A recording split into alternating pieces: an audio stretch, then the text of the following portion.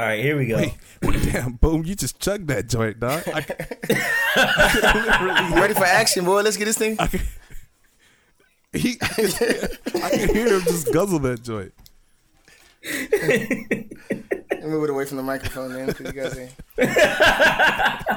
judging my disability. Please do. Do you know how much I edit out sparking and Like it's all boom, the gummy bear snacks, foil hot dogs he smuggled in from a Gummy baseball bears, game. beers, and weed. Yeah. yes.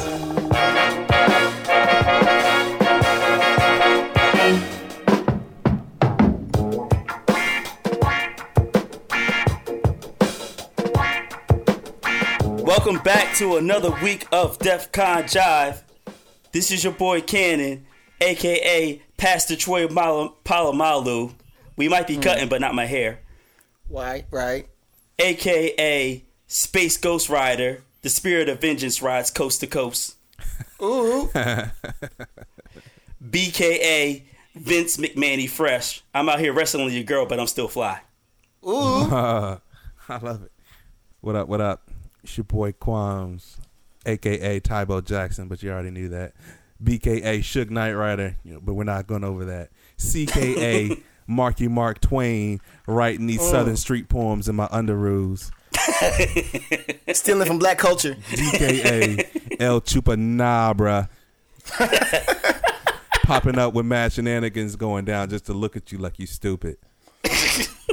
Yup. Yo, shout out to the listeners. It's your man Earl Lafayette, a.k.a. Tony Rono, b.k.a. Dak to the Future, c.k.a.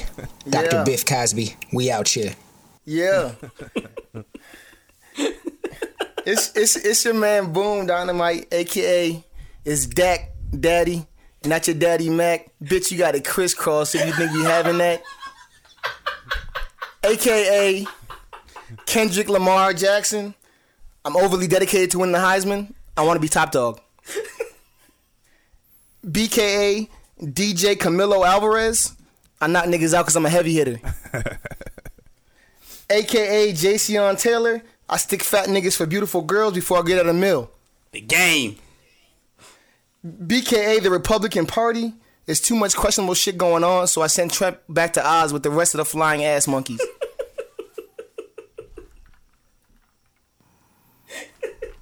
Let's go.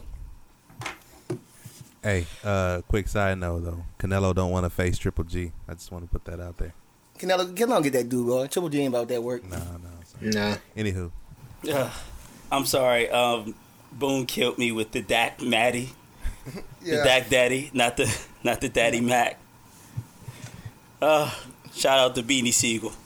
Yeah. You see him on that meat joint too, man. Yeah. I needed that. Philly United, you know what I'm saying? Mac back, you know what I'm saying? I'm telling you, son, they're going to become the North Philly, son, led by Kim Jong Illidelf, son.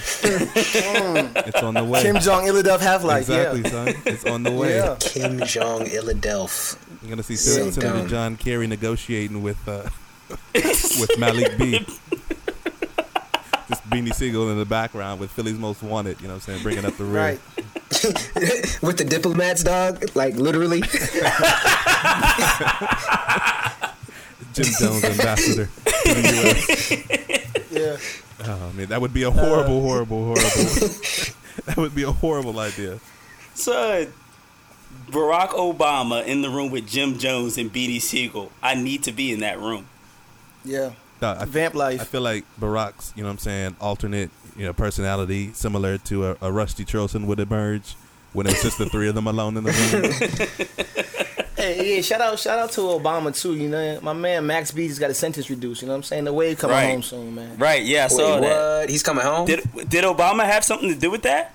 I'm assuming he had something to do, you know what I'm saying, with that joint, because he had 75 years, you know what I'm saying, on that joint, so I don't know who What else. was it, you know what was it reduced to? I don't know. I don't know, but it's reduced enough that he's coming home. Oh, shit. Yeah. Free Max B. Ow. Maybe Obama's just that wavy dude. Yeah. Interesting. So before we jump into the podcast proper, I got to give an update on the squads for the podcast. Right now, the Packers are playing, so Kwame, we won't know. For you, We can pray though. My Eagles play tomorrow night, so we don't know for me. But Yeah. Boom's Cowboys 1-1. Fourth quarter win. This is the first time we won without Tony Romo. The last season, you know what I'm saying? We lost all 10 games. We lost the first one this season. Yeah, y'all did. This is the first game that we won without Tony Romo, man. We out here. Yeah. Remy's Browns 0-2. Scraps Chiefs 1-1. The real Alex Smith came out today. And LeBron James Bond. Oh no. With the 0-2. Oh no way. Burnt face killer. So there's your update on the favorite teams for the podcast. Wait, did you say Remy's Browns? Yeah, Remy reps the Browns. He's all in on Bob Griffin. Wait, what? Attorney at law. Yeah. Yeah, Bob is his prepaid lawyer. All right, fair enough. So he's y'all be all killing me with that Bob, dog. Don't forget that Esquire. Don't shortchange the man now. Excuse me, Bob Griffin, Esquire, attorney at law. Consigliere nature. He's about to bring in this millionaire paper. So dumb. Bob runs the firm? Yes, I'm trying to tell you. You know what I'm saying? Bob runs the firm, which is why Foxy Brown's math was so bad. You know what I'm saying? The numbers weren't adding up. You know what I'm saying? Oh, no. Bob Griffin was finessing money out the joint. You know what I'm saying? All these years we figured out why it didn't add up. I was like, hold on. You know what I'm saying?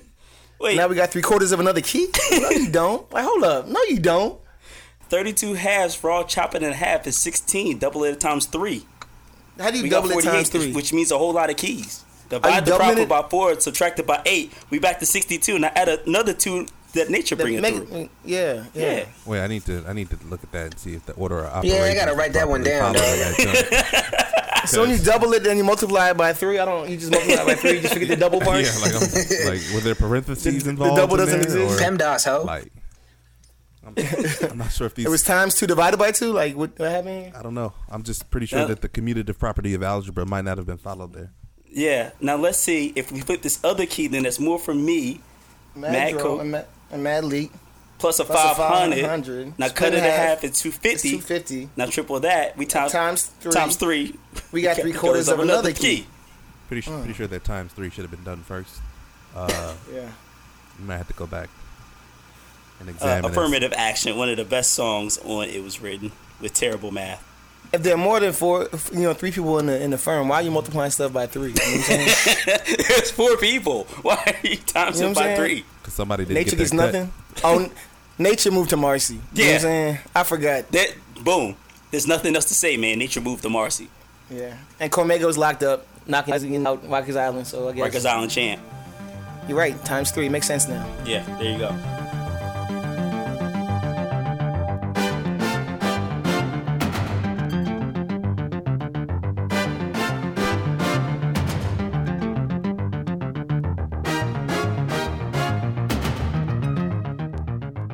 So let's move into actual topics. Disrupt San Francisco took place, and a pretty big story emerged from there concerning Blavity, which has been noted as the BuzzFeed for Black millennials. I don't know if that's a compliment or an insult, but regardless, Kwame, you were looking in on this. What you got?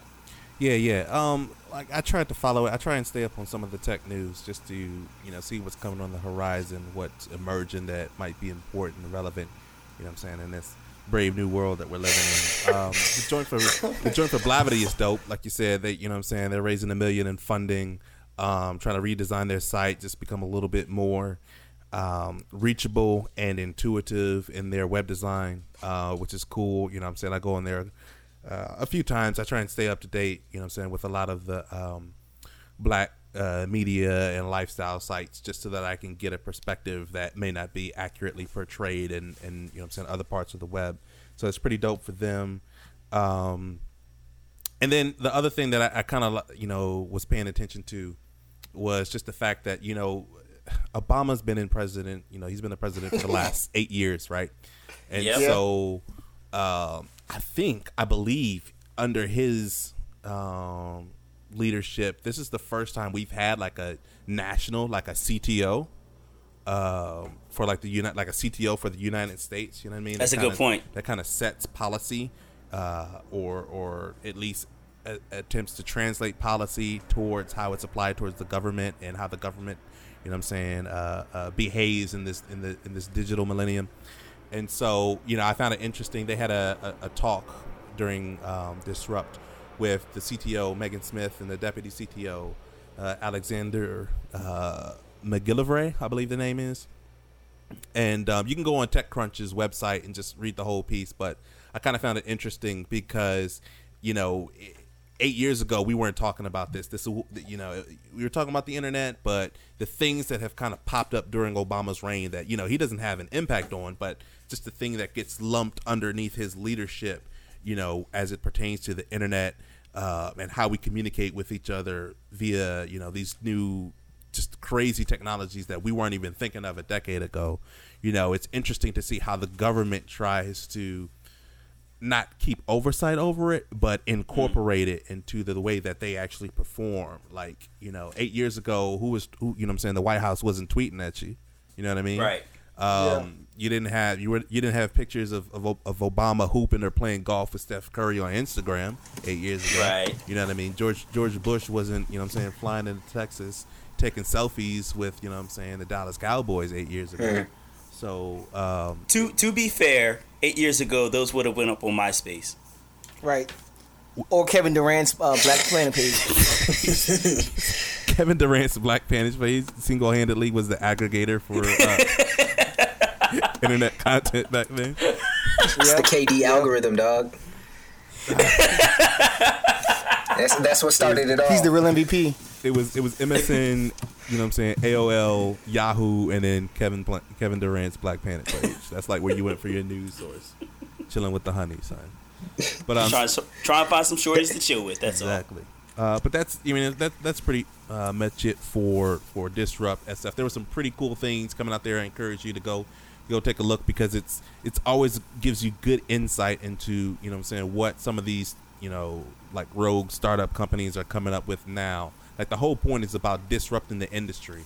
And so when you know, if you think about it, there are tons of technologies that came out that are totally disrupting the way that we thought life would be being performed, you know, at this stage in our lives, you know, just, you know, like Periscope, something like that. Like 5 years ago, you know, national media outlets weren't thinking about Periscoping at all. You know what I mean? It wasn't even a concept that entered their mind. And now, you know what I'm saying, you got ESPN holding interviews with athletes and stuff like that. You know what I'm saying? Just completely over this new technology. So just keep your eyes on the horizon and see what's popping up. You never know what might be creeping. Yeah, Twitter was actually one of the ones at Disrupt a bunch of years ago. And that was before that they really hit big. So you always got to keep your eye on that event specifically because you're right, that is where the new stuff, where the new flavor comes from. And now, you know what I'm saying, Twitter is live streaming NFL games on Thursday nights. Right. You know about what I mean? that. So, like, you never know what technology comes, you know, out of left field and all of a sudden dominates the media formats, you know what I'm saying, for years to come. Right. So off of that, one of the things that we didn't get to talk about while we did our two-man weave, when the iPhone 7 was announced and released this past Friday, there was another announcement in there with Swift Playgrounds, which is Apple is trying to get kids into iOS app development, which is a really good goal to have, especially given that Objective-C is one of the worst languages in all of technology. Here. Pardon me, I'm a developer, and Objective-C is like Objective-D. Two hobos. Objective-C is like two hobos fucking in a shoe full of piss. Oh, Jesus. That's awful imagery, dog. Like, That's a very big shoe. Shout out to Deadpool. That's one of my favorite quotes from there. Yeah, Objective-C is terrible. But Swift Playgrounds looks to have it dumbed down enough for kids to hop in there and actually make working, useful apps. So, Kwame, is your oldest old enough to get into this? So I kind of pre-screened it and I went through it and looked at it and played around with it. It would be something that I would have to work with her on. I think there are other apps for younger kids that do a much better job of broaching the fundamental building blocks of computer science and programming in general to them. But what I do like about, Swift Playgrounds is it is polished. It is very well polished and put together, and it's smooth, which is hard to do on an iOS device if you think about it. Like, that just speaks to the level of complexity that these chips that they're pumping out now are capable of handling. And so it's portable. It's something that you can take with. I would say it's more for maybe somewhere in the range of 10 to 12 to start off with. But it's I like it. I would definitely see myself using it, personally, just because it brings the concepts in a very easy to learn manner. Like I said, the problem is the language. Like my 8-year-old daughter doesn't understand some of the words that they're using to convey those programming ideas to them or whatnot. So if I had to give it, like, out of 5 stars, I would give it like a 3.5, just out of like what it's accomplished and what it's trying to accomplish. And that's specifically for like that under 10 market, like a 3.5 out of 5. For an older group, it would probably be closer to a 4 or 4.5, just because I think there's a lot that you can do with it and carry forward to other programming languages. So, question for you, Kwam. Yeah. So, what about that that same type of capability in the Apple TV? Because I think don't they have that or they put that that programming language in the Apple TV so that kids could also get the apps popping on there as a developmental tool? That's a good question. I actually didn't know that it was on Apple it's called Swift, right, or something like that. Yeah.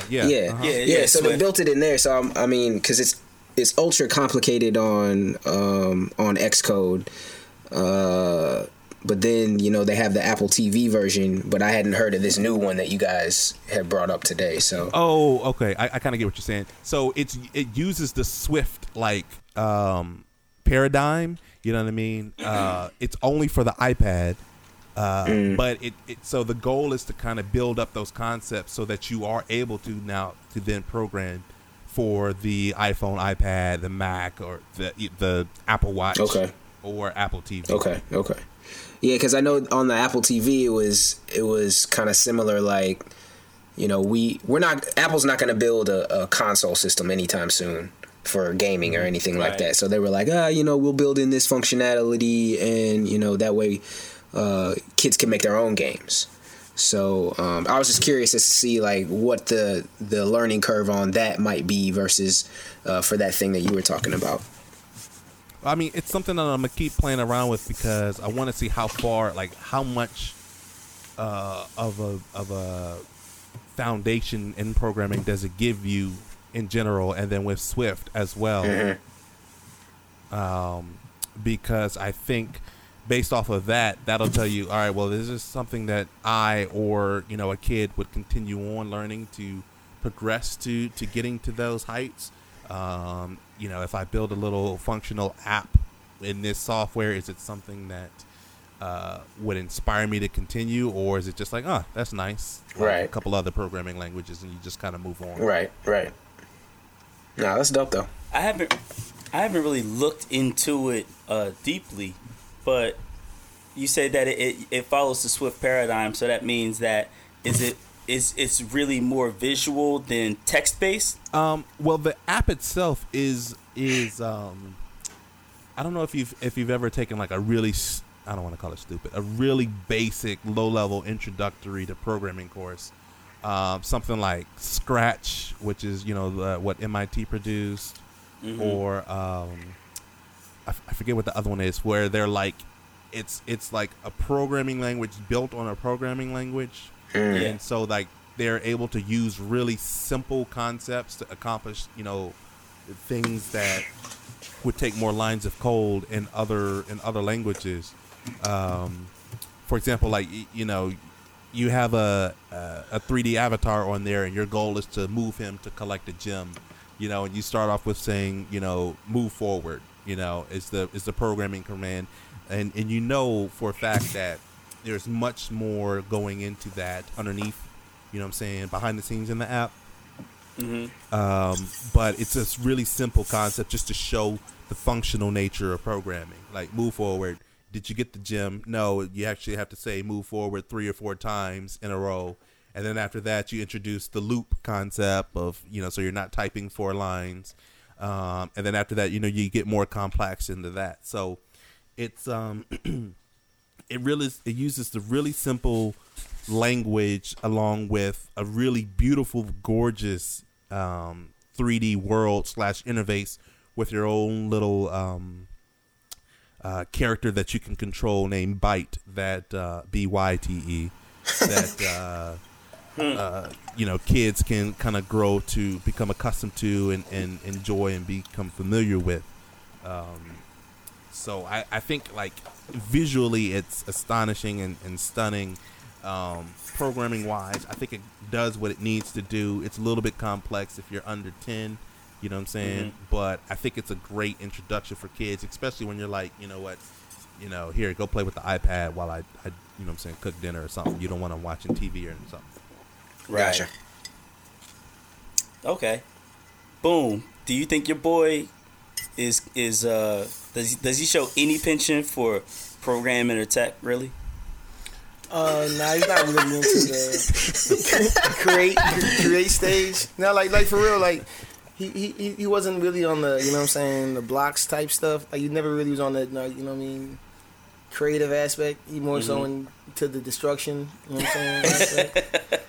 So I don't know that he could sit there and try to, create something.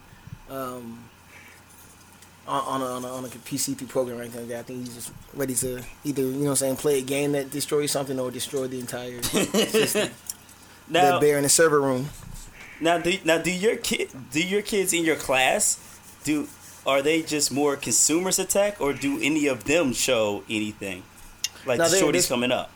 They're strictly consumers, and it's like, I went as far as one year, like every week I highlighted like a kid, entrepreneur, and I was showing them the kids their age were, doing things and they were making money, and it was just like totally foreign to them that someone that's 13 or 14 could, start a business or design something that could be profitable.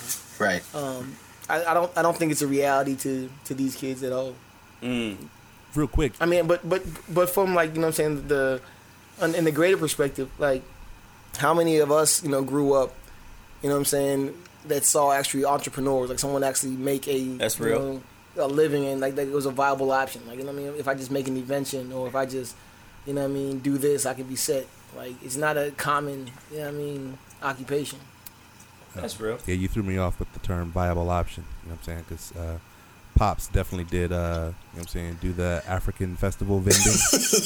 You know what I mean? Slinging the calorie shell bracelets and the rings and the oils. And incenses. Yes, sir. I wouldn't necessarily term it viable, but you know what I'm saying? It's, incense is a popular product. He had an entrepreneurial spirit. That's all that matters. That he instilled in me from a young age. Now, Scrap, you famously quit computer science in Howard. Look, man. Look, bruh. Go ahead. Finish your comment. Shout out to high tech. Didn't even know I had flow though. Did you see yourself getting your boy? Do you see yourself getting your boy into the other side of tech instead of just being a consumer? Yeah, man. Yeah, I mean, he's literally 2 months old today, but yeah, we got to start planning now. I mean, you're right, but yeah, I think the plan moving forward is give him maximum exposure to everything and let him choose. I mean, so that's why I'm taking notes on the things that we're talking about here, and making note of the programs that are out there, because I mean, my problem is like I'll dive into something heavy for 3 weeks, and then I'll dive into something else. Like, I'll get bored, because a lot of this stuff is self-taught. But for me, and looking forward for him, is like try to build some type of consistency. And it maybe he won't be on the developer side. Maybe he will just be strictly consumer, like 98% of us. But it's, for me, it's a valuable skill to learn, whether or not you use it professionally or not, because it teaches you how to think differently. So yeah, I'll try to impress that upon him, but we'll see moving forward. And let me just say real quick that I don't think any of us have a choice, about whether or not we're going to introduce, this to our kids or not. Like, this should be as fundamental a concept, that we have in the classroom as like mathematics or whether it's trigonometry or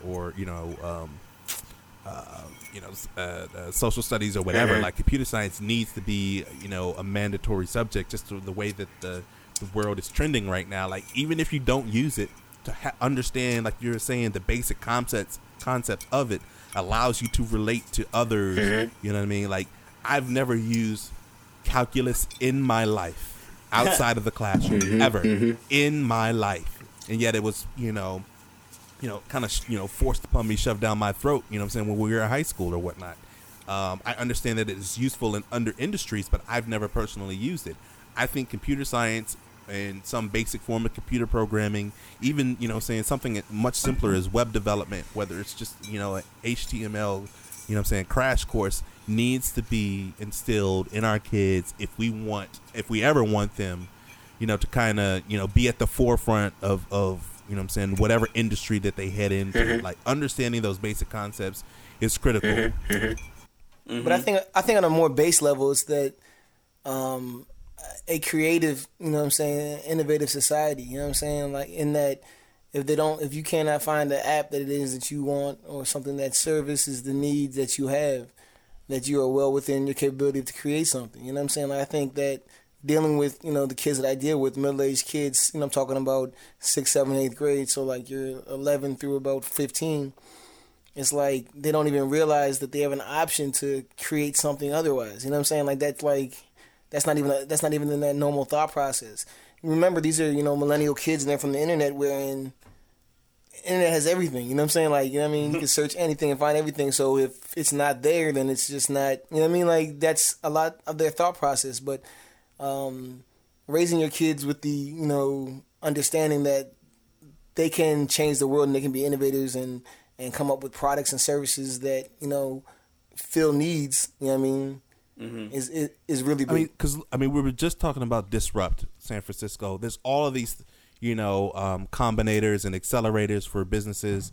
How many of them are like digital web-based applications that are built to establish, if not a direct need to an end user, then an intermediate, business to business product, or that's not being that's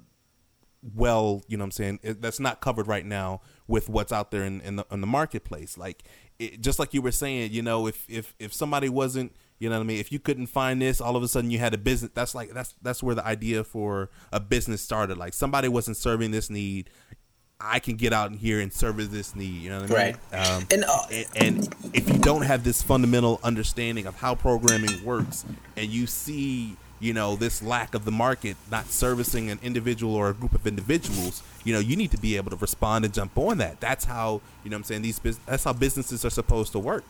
Right. And I think there is that aspect, and it is an important aspect. But also,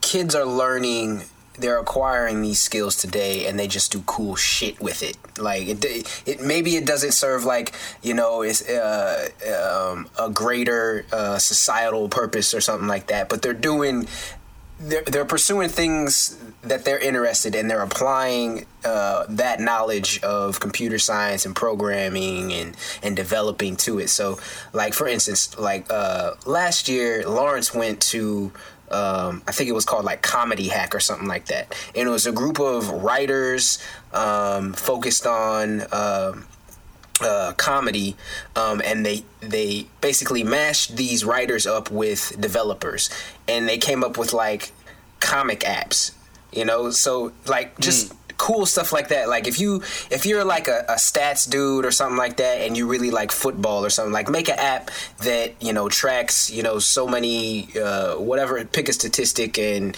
does something cool and makes a cool graph on an app for your favorite player or something like that. Like just explore. It doesn't have to be groundbreaking. We're not trying change the world with some of these things, but that 1% is always going to shine through. But these are just things like this is becoming normal. Like you know what I mean? It's not something that you want to just dismiss outright.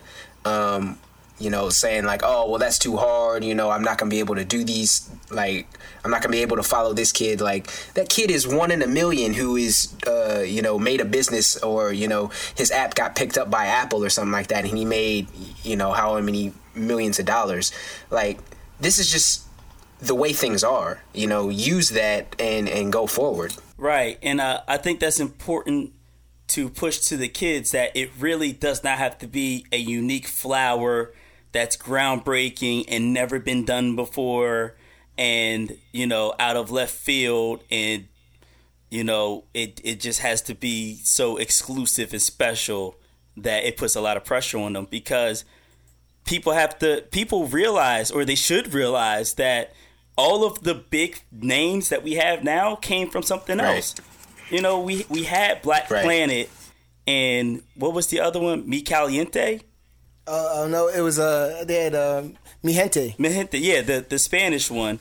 The Asian Avenue. Yeah, those were the social media social media type, also dating type websites back in the late 90s. That's what Facebook came from. That's what MySpace came from. And those joints were all, visual upgrades to, like the IRC channels and the bulletin boards. Exactly, exactly. Those all came from BBS. Exactly. The biggest dating app right now, Tinder, is basically just Hot or Not with direct messaging, which is, we've had Hot or Not websites forever since Al Gore created the internet. I think you guys are honing in on a key concept right here, and that's the phrase source code. You can go on, there are websites out there, communities of like-minded developers and people who are interested in programming, and source code is available for you to take and create with that. So you don't even have to start from scratch. You know what? Like, that's a cool app. I want to take that app and have it, or take that concept and have it do something that I'm interested in, tweak a few lines of code, and then boom, you got your joint. So it's not, it's not, it doesn't have to be like you said, like a genius, revolutionary idea. There are things out there, there are ways out there to tweak and apply and do cool shit. Mm-hmm. But doesn't, because of like the financial aspect, wouldn't there have to be something proprietary about something? Like, you couldn't be able to, like, I guess some of the coding would have to be fucking, like copyrighted. If you intend to make money off of it, then yeah, you wouldn't want to put your source code out there. But if you could literally go on a site like GitHub and pull someone's source, because it's free. That's the way. That's another kind of difference between the 80s and 90s and now, is like a lot of these kids are just putting their stuff out there for free because they're not intending. They're not looking to make $1 billion off of it. They just want to do something cool. Right. Yeah, like you don't. The money doesn't come from the the HTML markup or anything like that, or even your JavaScript coding. Like the big reason that you obfuscate, all of that stuff is for security purposes, based off of the way that the internet works. Like you said, you can view anything if it's something, not necessarily proprietary, but if you're handling anything sensitive that needs to be secured, that's when you start worrying about protecting it or whatnot. Like, because like the big thing, just personally, like I think the big thing about the internet is the advertising. Like, that's where a bulk of the revenue is being generated from. So it's look, at the end of the day, our kids, especially our black kids, need to get up on this. I think it's critical. I think it's something that we are falling behind and lacking in. I think the schools are starting to do a better job with it, but I think we could be doing even more. Like, you know, I always, you know what I'm saying, tell my girls, hey, you know what I'm saying, it's Saturday. They're like, can we watch TV? Can we watch TV? You know, it's Saturday, watch a little bit of TV. But also, you know what I'm saying, we go to the library, we grab some books, and we read books. You know, I'd love to start getting them into, you know what I'm saying, as they get a little bit older, a little bit of web development, because I think that's one of the simpler parts of Right. Computer science and programming. Yep. But, like, we got to get our kids exposed to this because there's so many avenues and so many underserved populations on the internet right now that need something that can be delivered to them, and that maybe we're too old to think about it, but as our youth, as they come up, if they have the resources to be able to produce it, they can do something about it. Right. I agree. What a lot of people also don't know is that the internet's favorite internet browser, Google Chrome, is actually an open source project. You can go and download Chrome's source code and look at how Google created Google Chrome. Have fun. And you can actually, there's another web browser called Vivaldi, which is actually built off of Chrome and was created by the guy who founded the Opera browser. So think about that. A guy who created his own browser and was actually very successful with it took Google source code and made a new browser with it. That's even better. So, you know, it's so you can take inspiration from anywhere, and it could be anybody. Yep. So I think we really do need to get that into our kids of color, that it doesn't, like you said, it doesn't have to be revolutionary. It just has to be something. Just give us something and iterate on it. Make it better. You know, start out with that app that gives you your favorite football player stats. Then add a search box so that I can search for any football player. Then add projections for fantasy football. And then from there, you know, who knows? So, you know, just get it in front of their faces, get it in their hands, let them play, let them mess up, let them make mistakes. Because I'll tell you guys this story just really quickly. I used to volunteer with a organization that would get kids into STEM. And we would do a robotics competition. And one of the kids was on the build a robot side. And we were down a programmer. And so I pulled him aside and I said, yo, you wanna learn programming? And he said, yeah, sure. I always was interested in it, but I didn't know anything about it. He didn't know anything, literally nothing, zero, about programming. The code that they use is a broken down version of C. It's very simple. C minus minus? You could call it that. But what blew my mind was I started teaching him the basics. I taught him what an integer was, what a variable was, what a string was. And then I taught him very simply what an if-then statement was and what a loop was. That's it. I just taught him those simple things. I left to go get lunch, and when I came back, this dude wrote a whole damn program.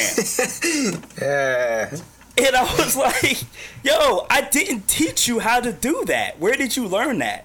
So if you get the right kid with the right stuff in front of him or her, magic can happen. So I say push it in front of your kids as well as you can.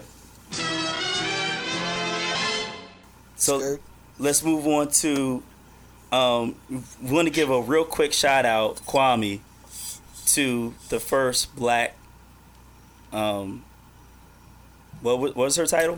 First black female librarian of Congress. She's the first black person. She's the first female. She's the first black person? Yes, to be the librarian of Congress. Previously, all other librarians of Congress, I believe, were white males. So it's a monumental achievement. Her name's Dr. Carla Hayden.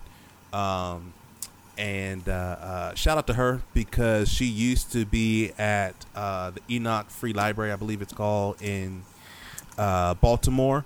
You know what I'm saying? And when they were going through their struggles, you know what I'm saying, with the Baltimore riots and whatnot, she kept the library open, which I think is a wonderful, powerful statement about, you know, what a library is supposed to be for. And I don't know, low key, like I don't know how much anybody really knows about the Library of Congress. Like they because you know it's in the title. They I know. they serve. I know I know you know. But you know what I'm saying, they serve the Congress. You know what I'm saying, in their research requests and whatnot. But they also have input regarding like copyright law and the DMCA, the Digital Millennium Copyright Act or whatnot, which, you know, as you know, these days it's huge on all of these, you know what I'm saying, media sites and whatnot as to what can and cannot be shown and hosted regarding who owns these or whatnot. So like it's a powerful position. I'm very proud. It's something like I learned about this tonight, so I'm going to show the girls this morning or tomorrow morning just to show what they are capable of and what they can do. So shout outs to her. Shout outs to Dr. Carla Hayden.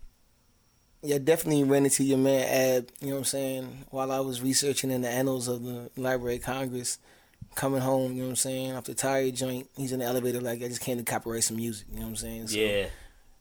It definitely is a ridiculously dope resource. You know what I mean? Once you get your stuff copyrighted, it's automatically added to the library. You know what I mean?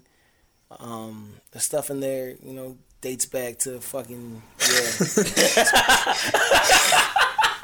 Not like, It's crazy. I mean, like, it is crazy. Like, It dates I back was doing, to, BC. I was doing a research paper on colonial America. So I'm talking like 1600, 1619 that time. And I was able to find like handwritten letters, you know what I'm saying? Like it's ridiculous. Wow. Yeah, that's dope.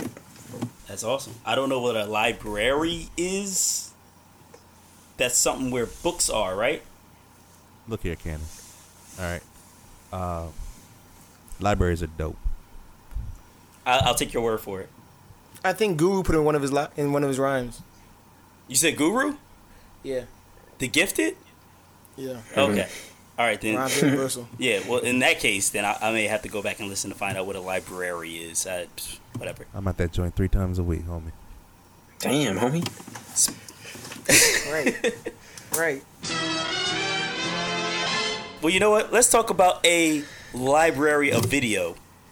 YouTube has been... Skirt. Yeah, I thought you were going to say Pornhub, but okay, go ahead. That's where I thought we were going too. That is for another podcast. I don't know whether to be relieved or disappointed. So YouTube has been around for a very long time, especially to kids who don't even know an internet without YouTube. But believe it or not, there was an internet without YouTube. Yep. One of the first gigantic major hits of YouTube was called "Yeah, it's the Sugar Knock, bitch." Classical. Which is 9 minutes of an overdub of an episode of the animated X-Men series with a bunch of dudes. And I really wish that, you know, one of these days I can run into those dudes and talk to them. But shout out to them. Maybe we can get them on the podcast. You Let's do it. You're known for his voice. Hell yeah. Bar, like, is that you, Juggernaut? I'm gonna be like, yo, that's the fucking Juggernaut right there, son. Like, how'd you know? I heard you. I heard you, dog. So I just wanted to shout out. It's been 10, 11 years since that video hit YouTube. And pretty much brought YouTube into, you know, black communities as far as comedy, because there really wasn't that much on YouTube other than maybe a couple tutorial videos, cat videos, music videos weren't even on YouTube at that time. Yeah, I don't even remember what was on YouTube, dog. Yeah. Shout out to Ab, because I remember we were in the basement in Ab's room. And he was like, yo, you gotta see this joint. And from there on, I was like, this is it. So I just wanted to shout that out real quick. Big influence in the comedy, especially for us, because we're funny. You guys are funny dudes. I don't know how funny I am, but you guys are funny dudes. And I think that showed us that there are people out there that are funny in the way that we're funny. Yes. Right. So, shout out to that connection of like, yo, people out there actually do this shit and it's funny. and then we goddamn drop Get It Woke and Get It Right. Choked. I don't know. If we had the video for it, we would have been famous. If we would have recorded it on video on Son, YouTube. I had the storyboards for the video, dog. We be the turquoise Jeep. Son, dog. I was gonna We be do out my here. verse in the bathtub, son. I was ready. I don't know what you guys are referring to. I'm not sure what this album that you're discussing. Look, man. entails. Shout out to the listeners, man. Real quick, your man Quam spit the verse of the album. All right. Yeah, he So did. Yes, so he did. I don't know why he's faking like He that, did. but A 6x6 slam. it was dope. It was Sell dope. You'll those. never hear it, but it was dope. No, no, you will not. Hot take. You know what I'm saying? Your boy Don Digger ruined the hood. Had he videotaped it, you know what I'm saying? We'd all be in a better place right now. I blame Don Digger for my life right now. Right now. Right now. All right, speaking of rap, Boom, you brought a video to us about mumble rap and this new phase of young bulls not really saying shit, which is not really a new thing because Crunchy Black never said shit for about 10 years. I rob, I steal. Maybe put your body in the field. This is true. So, you want to talk on that? Yeah, so I think it's interesting, and I think this might be a comment to, might be added to a conversation we had with the boy, Young Chris, just talking about the stagnation of hip-hop. And it's like, remember we talked about how it's not adult contemporary and it's not broken down into subgenres, it's just R&B and hip-hop. hip-hop. So it's like, whatever's out, what's popular now is going to get played, they're going to get spin, they're going to be, Shout out to heavily Angie marketed. Ainge. Right. The real one. You know what I'm saying? But it was basically saying like this mumble rap should be, put into a subcategory. If they don't want to acknowledge, you know what I'm saying, like your boy Lil Yachty, you know what I'm saying, the past and the greats, then put them in their own category. Let it be like, that crunk rap or, you know what I'm saying, or let it be that trap rap. Let it be something in that category so they can compete amongst themselves. But there's a video where, Cassidy and people like Pete Rock and Ninth Wonder are saying, hip hop, you know what I'm saying, the beatboxing, the DJing, the breakdancing, the graffiti, the rapping, like it's an art form. And in its essence, you know what I'm saying, the MC wanted to show you that he was the best because of what he said. You know what I mean? There was a lot of consideration into what he said and how it is he said it. You know what I mean? Like that's what made you a better MC than somebody else. You know what I mean? That's what gave you fame. You know what I'm saying? That's what gave you rep on the block or rep in the cafeteria, which puts you, in situations where you can battle somebody else or go against somebody else from another area. These dudes have zero interest in that. You know what I'm saying? Like, and if that's the case, why are we trying to, put them into this mold? Like, you know what I'm saying? Like Lil Yachty said, like, you know what I mean? If I'm making money and I'm doing it this way, why are you criticizing me? Like, you know what I mean? I'm using my own playbook and it's working out.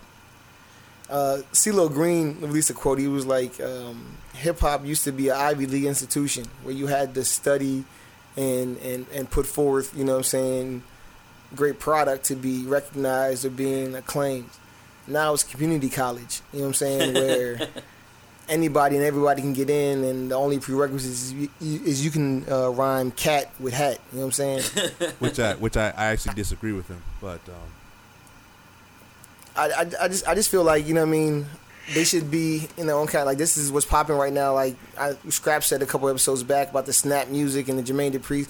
Like, let that be in their era. Let that be, the best, crunk rapper, the best, trap rapper, the best whatever. But when you're talking about, the best MC, they don't even want to be in that category. So why do we keep trying to put them in there? I mean, I agree. Like, just put them in trap music. Like I think it's there for them, and I think it's a term that's already being used. Let them execute their own genre in that under there and trap music, and you have your other genres as well. Like you have you've got pop music, you've got bluegrass, all this jazz, you got trap music, you've got, just because they use the same general 808s or whatever that other lyricists might use doesn't indicate that they have to be a part of the same genre.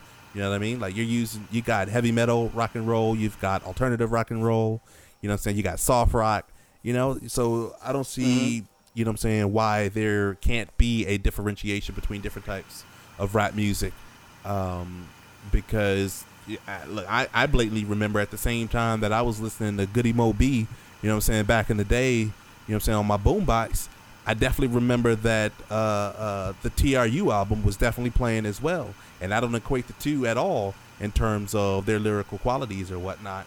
But there were two completely different genres of rap in my mind. Both of them got equal play in my hood in Milwaukee. So it's been like that forever. I don't want to say that one side is right, one side is wrong. I just think that they're different. And you're always going to have arguments about this type of music going forward, whether past or future. You know what I mean? How do you feel about? Oh, go ahead. I think the problem is when you have psychedelic rock and you have soft rock and you have British rock and you have hardcore and heavy metal. I think the problem is you don't have the Beatles comparing themselves to the Beatles aren't comparing themselves to The Wall. Who's that band? Pink Floyd. Yeah, I think that's the problem. You have these rappers who are in the trap music, but comparing themselves to rappers who aren't in that genre. And I think they put themselves in that place. Do they do that? Yes, they do. Yo, Lil Yachty, I think he was trolling. I'm not sure if he was serious about it. But he just came out and said that Drake was better than Biggie and Tupac. He's also young.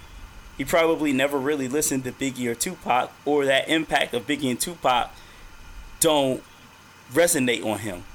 But for you to come out and say that as a, like, you believe that is a fact, Drake is better than these two, when Drake wouldn't technically even be in the same hip-hop genre as Biggie and Tupac. I agree.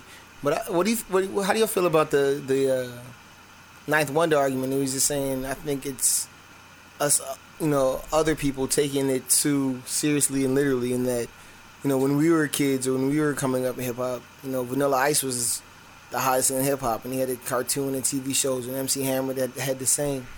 And, the real people that were, fucking hip-hop heads were not like, super, like, like, fuck Hammer, he's trying to, there people were like MC Search and shit like that, but it was just like, they recognized it as trash and not, like, you still listen to what you want to listen to, like, like, you heard that Hammer, joint came out, but you still copped the third base, so you copped the Beastie Boys. That's a long... So why can't we just fucking... Finish? Why can't we just acknowledge that it's fucking not us and it's trash and it's, popping as far as what's popping right now, and listen to the shit that we like, and talk about the shit that we like. I think that this is actually a really interesting conversation. I think that Murs kind of had an appropriate response to the mumble rap, criticism and everything, and he's been on the record as saying, you know what, when LL was coming out and you had and he was rapping a certain way, totally different from what Grandmaster Flash and the hip hop founders, how they conceived what rap was, and their stage presence and their costumes and everything. You got this young kid who's got an entirely different swag, not just limited to LL, but coming up through the 80s, going through others' 80s acts, like, how did they view, was there all types of criticism and this isn't real hip hop, blah blah blah. At the end of the day, like, what's gonna stick around is the real stuff. Like, that's why I'm not concerned with mumble rappers. Okay, yeah, we can put them in a box, and we can separate them, put them in a separate genre. But I think all four of us know that shit's not gonna last. Like, that shit. I mean, yeah, it'll get radio play, but it's not gonna have a lasting impact in the annals of hip hop. I mean, I can agree with that, because I think at one point we all thought that snap music was going to kill everything, and look at where we are now. Snap music disappeared 1 or 2 years after it really jumped off. And that's my point. It's like, you know what? This is an interesting discussion within the culture itself. Is it gonna break off? Is it gonna go? Is it gonna keep growing and separate itself completely? Is it gonna fold on itself because people are gonna realize that it really is shitty and it's not going anywhere? But that's why I'm like, boom, I feel you. Like, I understand, like, you wanna celebrate hip hop, and you want the next generations to really understand what hip hop means and where it comes from, and understand the roots and the historical relevancy of it. But if you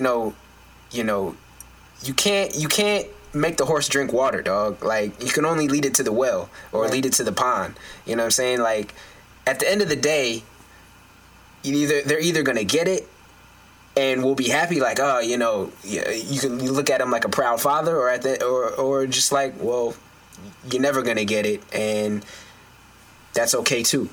So go somewhere.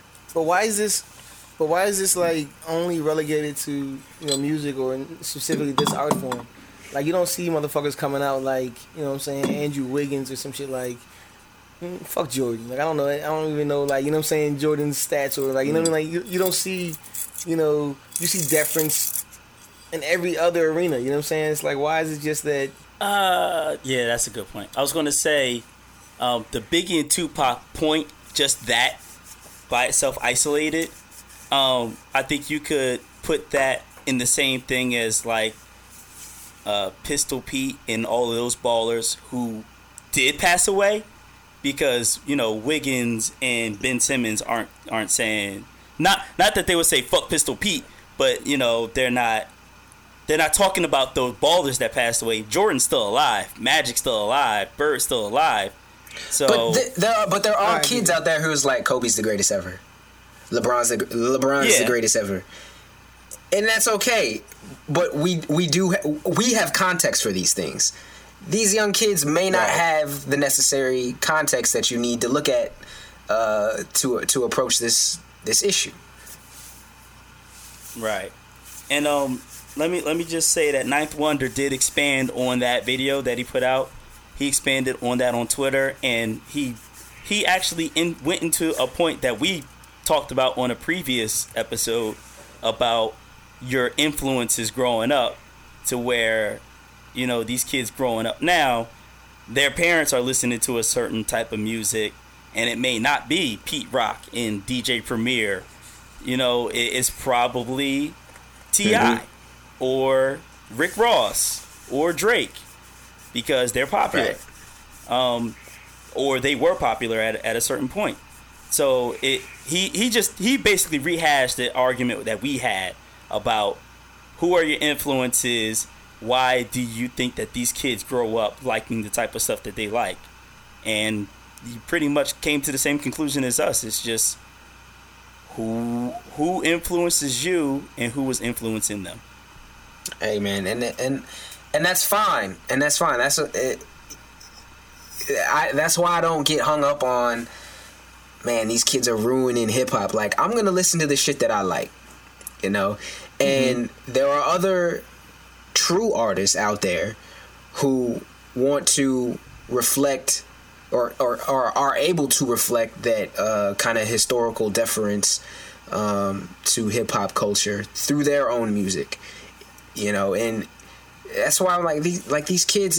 It's a fad, man. Like, they're getting their money. Congrats, I'm happy for you. You're doing your thing. You're about to party. you think that racism doesn't exist. That's fine. All right. Now, I live in a different world than you, so that's why I'm not like too concerned. Right, and you can raise your child just like Boom can raise his, and Kwame can raise his. And I think that actually Chris had a good point on this. Like, you know, there's certain type of music for certain situations.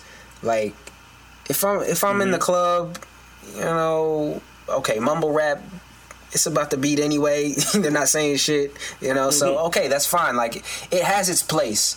Now, if we want to, like I said, you know, you want to box it up and put it in a separate genre, that's fine, you know. But the context and the situation matters. But over the long term, I think it matters even more. I agree. All I know is I'm not, you know what I'm saying, turning up with shots while I'm listening to Pimp a Butterfly in the club. Right. Right. Right, but I agree, because I remember, you know what I'm saying, being at Howard, you know what I'm saying, when that Kells, bless the streets with feeling on your booty, you know what I'm saying? Being able to experience that in a club, man, like, it was just, Amazing. Yeah. It's magical. I heard. I'm sorry that kids these days will miss that. I apologize to my son on a daily. Right. Because it was glorious. It was like, you know what I mean? Rumor has it, allegedly. It was glorious.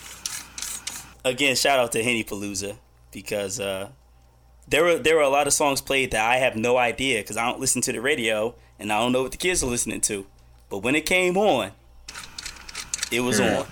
It was on. Time. Found you a thick jump. Mm-hmm. Rocco lives a crazy life, bruh. Shout out to DJ Rocco. That's my hero. Dog. Man's life, dog. I don't know if I can handle that. $100 bills, got $100 bills, got $100 bills, got $100 bills, got $100 bills, got $100 bills. All right, so let's move into the Black Business of the Week. And just a reminder, these are free. Nobody's paying us to do these. Yeah. And yet? Not yet.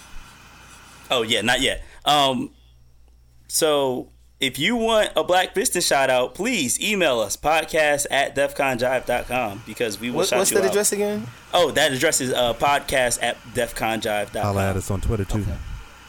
Get at us, DCJ Podcast. Tell us that you want to be the Black Business of the Week. We will read whatever you put in front of us. Hashtag BLTW. Tell your moms, tell your side joints, tell everybody. DefCon Jive.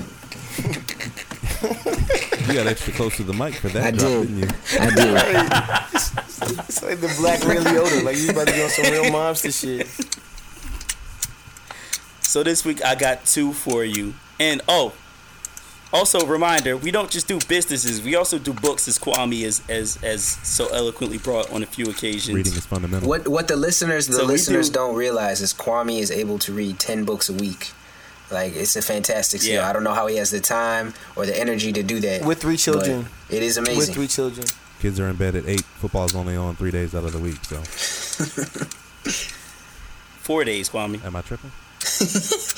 Wait, no, you're right. 3 days. Nah, it's 4. It's 4 No, days. 4 days. 4 days. 4 days. I'm right. Yeah, Thursday, Saturday, Sunday, Monday. True enough. Yeah. So that's 10. Shout out to the Lamar Jackson on Saturday. All right. So the businesses. I got you guys. Rogers Travel Incorporated, the oldest African American owned travel agency in America. They were founded in 1949, and they're in the History Makers collection in the Library of Congress. Sounds like one-way trips to Florida for retirement. Right. So they actually specialize in corporate and government travel, and they focus on complex and VIP travel. So, Scrap, you probably could have used them, but you probably went with some whack-ass travel. Well, we're forced before. to, for business travel anyway, we're forced to go with, a company is probably owned by slave masters, so,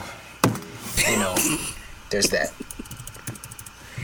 So, but the flip side is they also do vacation travel, and they have a very close partnership with American Express, and they have features for card holders. So, go to rogerstravel.com for details for that. And and related to that, when you go on travel, you got to protect your face, right? You do. Protect your face from that Absolutely. sun. Right. Shout out to Remy on that Disney cruise right Remy now. has all the norovirus right now, dog. Every single So strand. bad. He's an incubator. So I got you guys Unsun sunscreen. So the founder, Katanya Bro, she preferred sunscreen that was all natural and hated the white film that it left behind because you rub that joint on your face, paws, and you look like fucking Casper the Ghost and shit. So she specifically made this joint for people of color, and it's free of potentially harmful ingredients. So if you head over to unsuncosmetics.com, you can cop yourself SPF 30 tinted mineral sunscreen, and that way you can dodge that sun cancer. Right. You know. So get yourself some travel, get yourself some sunscreen, be out there on that beach in that two-piece that you probably shouldn't be wearing because you ain't been to the gym with your in side joint. 2 years. Do it. With your side joint, you know what I mean. You got that beer belly, you got that dad belly, you know. Hey, I worked hard on that.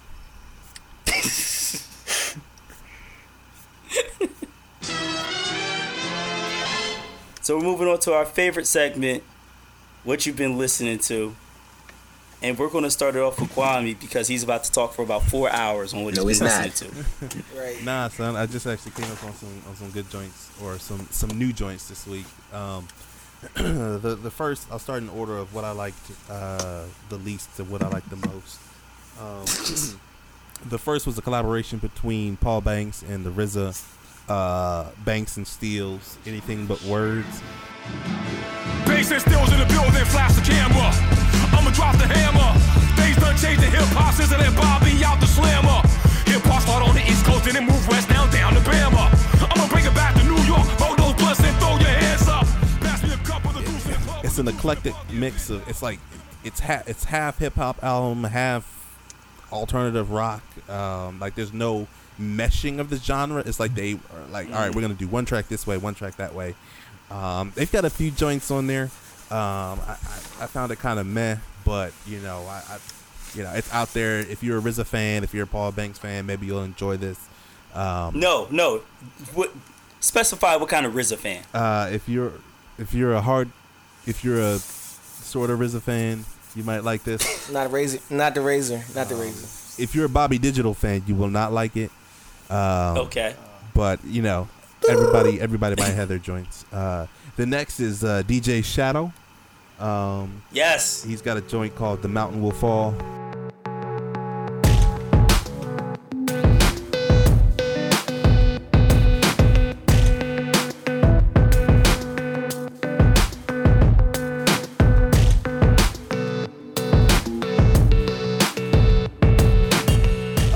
It's pretty dope. I actually really like that. He's got a joint on there with Run the Jewels that absolutely slays.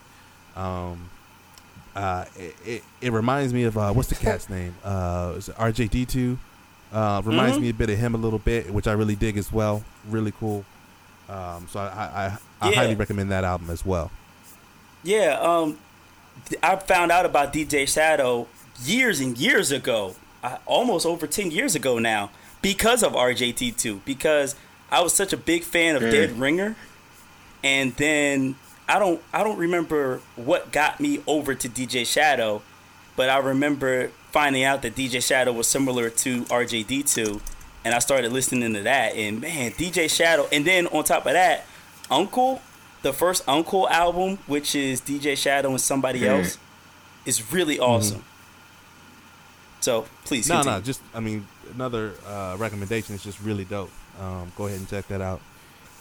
And then the last joint is your boy Vince Staples. He's got a joint out there, Prima Donna. I be all around the city with the shimmy, now they crippin'. All the homies say say I'm different. Police say I raise suspicion. Buy $1 million home and blow my dome to paint the kitchen. Bitches like his definition, niggas so really dope. I mean, like I've had that joint on repeat for a minute now. It gets a little bit dark at times. You know, he gets crunk at times. It's really, really well done. I highly recommend that joint. He's got a single. Well, I guess it's a single out right now called War Ready. You know what I'm saying? Sampling a little bit of Andre 3000 that I really think is absolutely dope. So go check those albums out. Banks and Steels, Anything But Words, DJ Shadow, The Mountain Will Fall, and Vince Staples, Prima Donna. By the way, all of these joints are on Spotify. So if you're on Spotify, you can find those joints. You know what I'm saying? For free, listen to a few ads, and then go support these artists. Right. So you listen to 4 albums and read 3 books a week? I listen to the albums while I'm reading the books. No words. It's amazing. That's amazing. Scrapper, what you been listening to? Not a whole lot, man. I just I turned on the new Mac Miller joint. Yeah, I think I'm stuck inside nostalgia. My mind are in the times when this love was so divine, but now it's feeling like without you. Feeling like how the fuck did we get into a place we ain't accustomed to loving inside her. I know I'm out of my mind more often than not. I hear that joint's really smooth. It is, man. It's different for him, man. You can see. It's that Larry Fisher. You know, he's growing up a little bit. He's got a little bit more finesse to his lyrics. I didn't really know this, but he's actually like a really dope musician, just generally. Yeah, doesn't he play like 3 or 4 instruments? Yeah, he does. I mean, it's all self-taught. He's on rhythm and roulette. He's dope, man. So been checking that joint out a little bit. Haven't really dove into it, but I had that joint on in the background and I liked what I heard, so I'm gonna revisit it. Okay. Boom, what you been listening to? Well, per our conversation in the chat, you know what I'm saying, for the listeners, we were talking about, you know, goats and people getting bested on their, you know, on features on verses. Yeah. My question was, did Jay-Z ever completely wash somebody on a feature? And I think we landed on Blackout as a good example. Yeah, it definitely is. But a tangent of the conversation came off, and it was AZ, the visualizer, ever best Nas, you know what I'm saying, the analyzer on a track, you know what I'm saying. So after, you know what I'm saying, listen to Life's a Bitch, which I feel like, you know what I'm saying, is really, really close, you know what I'm saying, visualizing realism of life and actuality. Fuck is the baddest person that has a pencil salary. But I found this Mick Boogie mixtape, Executive Decisions. Yeah. It's just... Guns in the glove department, I'm dapper but love the nonsense. The rapping and of my conscience, I'm strapped when I come to concerts. Attack with 100 monsters in black and they running bonkers. We back and we come to conquer. The last of the fucking genre, like niggas can't be serious. Still the grittiest, point blank period. Flow tight as a midget's closet, as tight as a prison block. Get no sight of police when we riot. Fighting the system, fire, get quiet when I'm approaching. Get tires, jump out the roads and sit Myers, rum out and open. I'm smoking that It's all Nas and AZ Yo, that joints, joint is dope. It's fucking awesome. But yeah, that was so hard. Because you know what? As soon as Boom said it, I completely forgot about that mixtape. But that mixtape is so awesome because it is. It's a bunch of tracks and it's all classical. Yeah. You know, the Essence, Mo Money, Mo Murder. You know what I'm saying? Just. And Mick Boogie is like a real live DJ. He's the one who does the summertime mixtapes with DJ Jazzy Jeff. So he does mixes, he does blends, he's scratching on it. So Mick Boogie is a real live DJ. So shout out to him. Yep. And for me, I fell into kind of a Kanye rabbit hole. So I went and revisited The Life of Pablo. And I've come to the conclusion that I really do like that album, barring a few songs here and there. I really do like it. It's okay. Like I don't have a problem with it. I think it's not his best, but it's definitely not his worst. It's a middle of the road joint for him. Right. But that sent me on. I started with the most recent and went backwards, and landed all the way back on College Dropout, and the I'm Good mixtape, and the Get Well Soon mixtape. Man, Last Call on College Dropout. The all around the world digital underground Pac. The Rudolph the red-nosed reindeer of the rock. I take my chain, my 15 seconds of fame, and come back next year with the whole fucking game. Ain't nobody expect Kanye to end Was so amazing and innovative at the time that He's trying to rap. yeah, the fact that he cut in, you know, he did some serious production on it where he was telling his story, and then he would have the people who were in the story repeating the words that he's telling in the story. Yeah. And at that time, we had never heard anything about that. The track is like 8 minutes long, and I never skip the talking part. I'll always listen to that. Yeah. So that joint is like one of those type tracks that gives you goosebumps when you go back and listen to it. It's like, man, this is fucking dope. Like you just sit back and you just listen and it's just fantastic. Right. And you get so happy for Kanye because he overcame a failed deal and trying to rap, and all the pressures on him for picking up and moving from Chicago and going to New York and really trying to make a go of it, and then he succeeds. He went to Newark. Let's be clear. Excuse me, Newark. And he succeeds, and he drops this album on Rockefeller, which is a really, really, really good album. Classic, arguable, but really, really good. What, and now he's an asshole. College Dropout? Yeah. Dark Twisted Fantasy is classic. I don't like Dark Twisted Fantasy. What? I actually that's actually my favorite Kanye album. But my favorite joint is part 2. Next Or week's- part 2 is the second joint. Late registration, but that's a really good album too. it is. I'm looking Next week's topic. I'm looking at College Dropout right now, and I mean that was a pretty dope album. All Falls Down, Jesus Walks, the workout plan, slow jams, breathe Never in, breathe Let You out. Down. Yeah, Through the Wire, School Spirit. 2 Words. That was a really dope album. Get 'em high. Really, really good. Shout out to young Chris. I wish was here because me and him used to go back and forth on Jesus Walks, where for about a year and a half before the album came out, Kanye would release snippets of Jesus Walks on various mixtapes. I remember that. Yeah, you remember that, Boom. Where it'd be like the first 20 seconds or maybe the first 25 seconds. And we were so hungry to hear that joint. You know, And I never really got on the Jesus Walks train, dog. It's okay to me. The beat is I can dig that. I mean, it's different. I like the message, but I was never enthralled with Jesus Walks. I can dig that. Sometimes I skip it. I actually really, really did dig 808s and Heartbreak personally. I like that joint too. Like I kind of like that weird, like eclectic, you know what I'm saying, type of amalgamation of music, and his, you know, like he can't sing worth anything. And autotune was barely helping him struggle along, but for some reason it did strike a chord. Where do you guys put Graduation on the list? It's been a while. I need to go back and I'm checking out the track list. Let's do a Kanye albums. Okay, yeah, we can rank Kanye's albums Oh, because that's- I honestly think Graduation is 2 or 3 on his list of best albums. I know I'm listening to this week. Okay, all right. So yeah, go and listen to College Dropout because that is a really, really, really good album. And Last Call is phenomenal. It is. It's phenomenal. Phenomenal.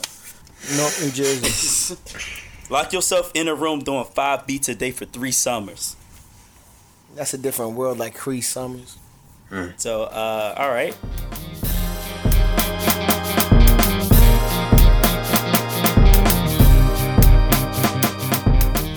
Email us, podcast@defconjive.com. Hop on iTunes, Google Play, Stitcher, TuneIn, search DefCon Jive, DefCon one word, and subscribe on all of them joints. don't listen. You ain't gotta listen. Matter of fact, please listen. Please listen. But Remy says some stuff, so I don't know if you really want to listen. Oh, you want to hear it? Right. You want to know what it is. We're not gonna put it in there, but you're gonna listen. No, you're never gonna know what Remy said. We're going to be on episode 100, and we're still not going to let you know what Remy said. Nope. It's going to be them Watergate tapes, you know what I'm saying? Straight blacked out. Somebody's going to snitch. So hit us on Twitter at DCJ Podcast. I'm about to take over the Twitter, man. You're going to see some crazy DCJ tweets coming out at you. I was about to say, Kwame is actually tweeting now, so. Nice. All he does is at Harold Melville. That's all he does. You know what I'm saying? All day. Hey, that's a valid Twitter strategy, I think. You know what I'm saying? If I was just to drop snippets of Harold Melville in the Blue Notes, first off, please, you know what I'm saying, provide the full band name in there. Boom. If you can't just drop Harold Melville, because it wasn't just Harold Melville. You know what I'm saying? There were definitely Blue Notes as a part of the Harold Melville. They have their own Twitter account. You know what I'm saying? So you had the at Harold Melville, then you have the at the Blue Notes. Teddy P wouldn't appreciate that. It was the love he lost. Yeah, boom. Wake up. Well played. Does that mean that Maze and Frankie Beverly both have separate accounts too? So you got at Maze and then you got at and Frankie Beverly. Featuring Frankie Beverly. There's a Frankie Beverly featuring Maze and a Maze featuring Frankie Beverly joint.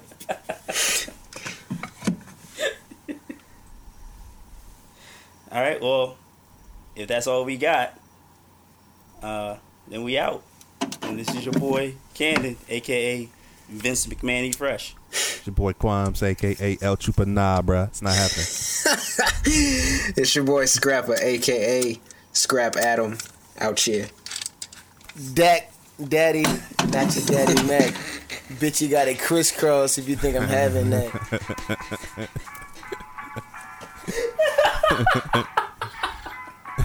That's always going to be funny to me. All right, we out. Done so. Out here.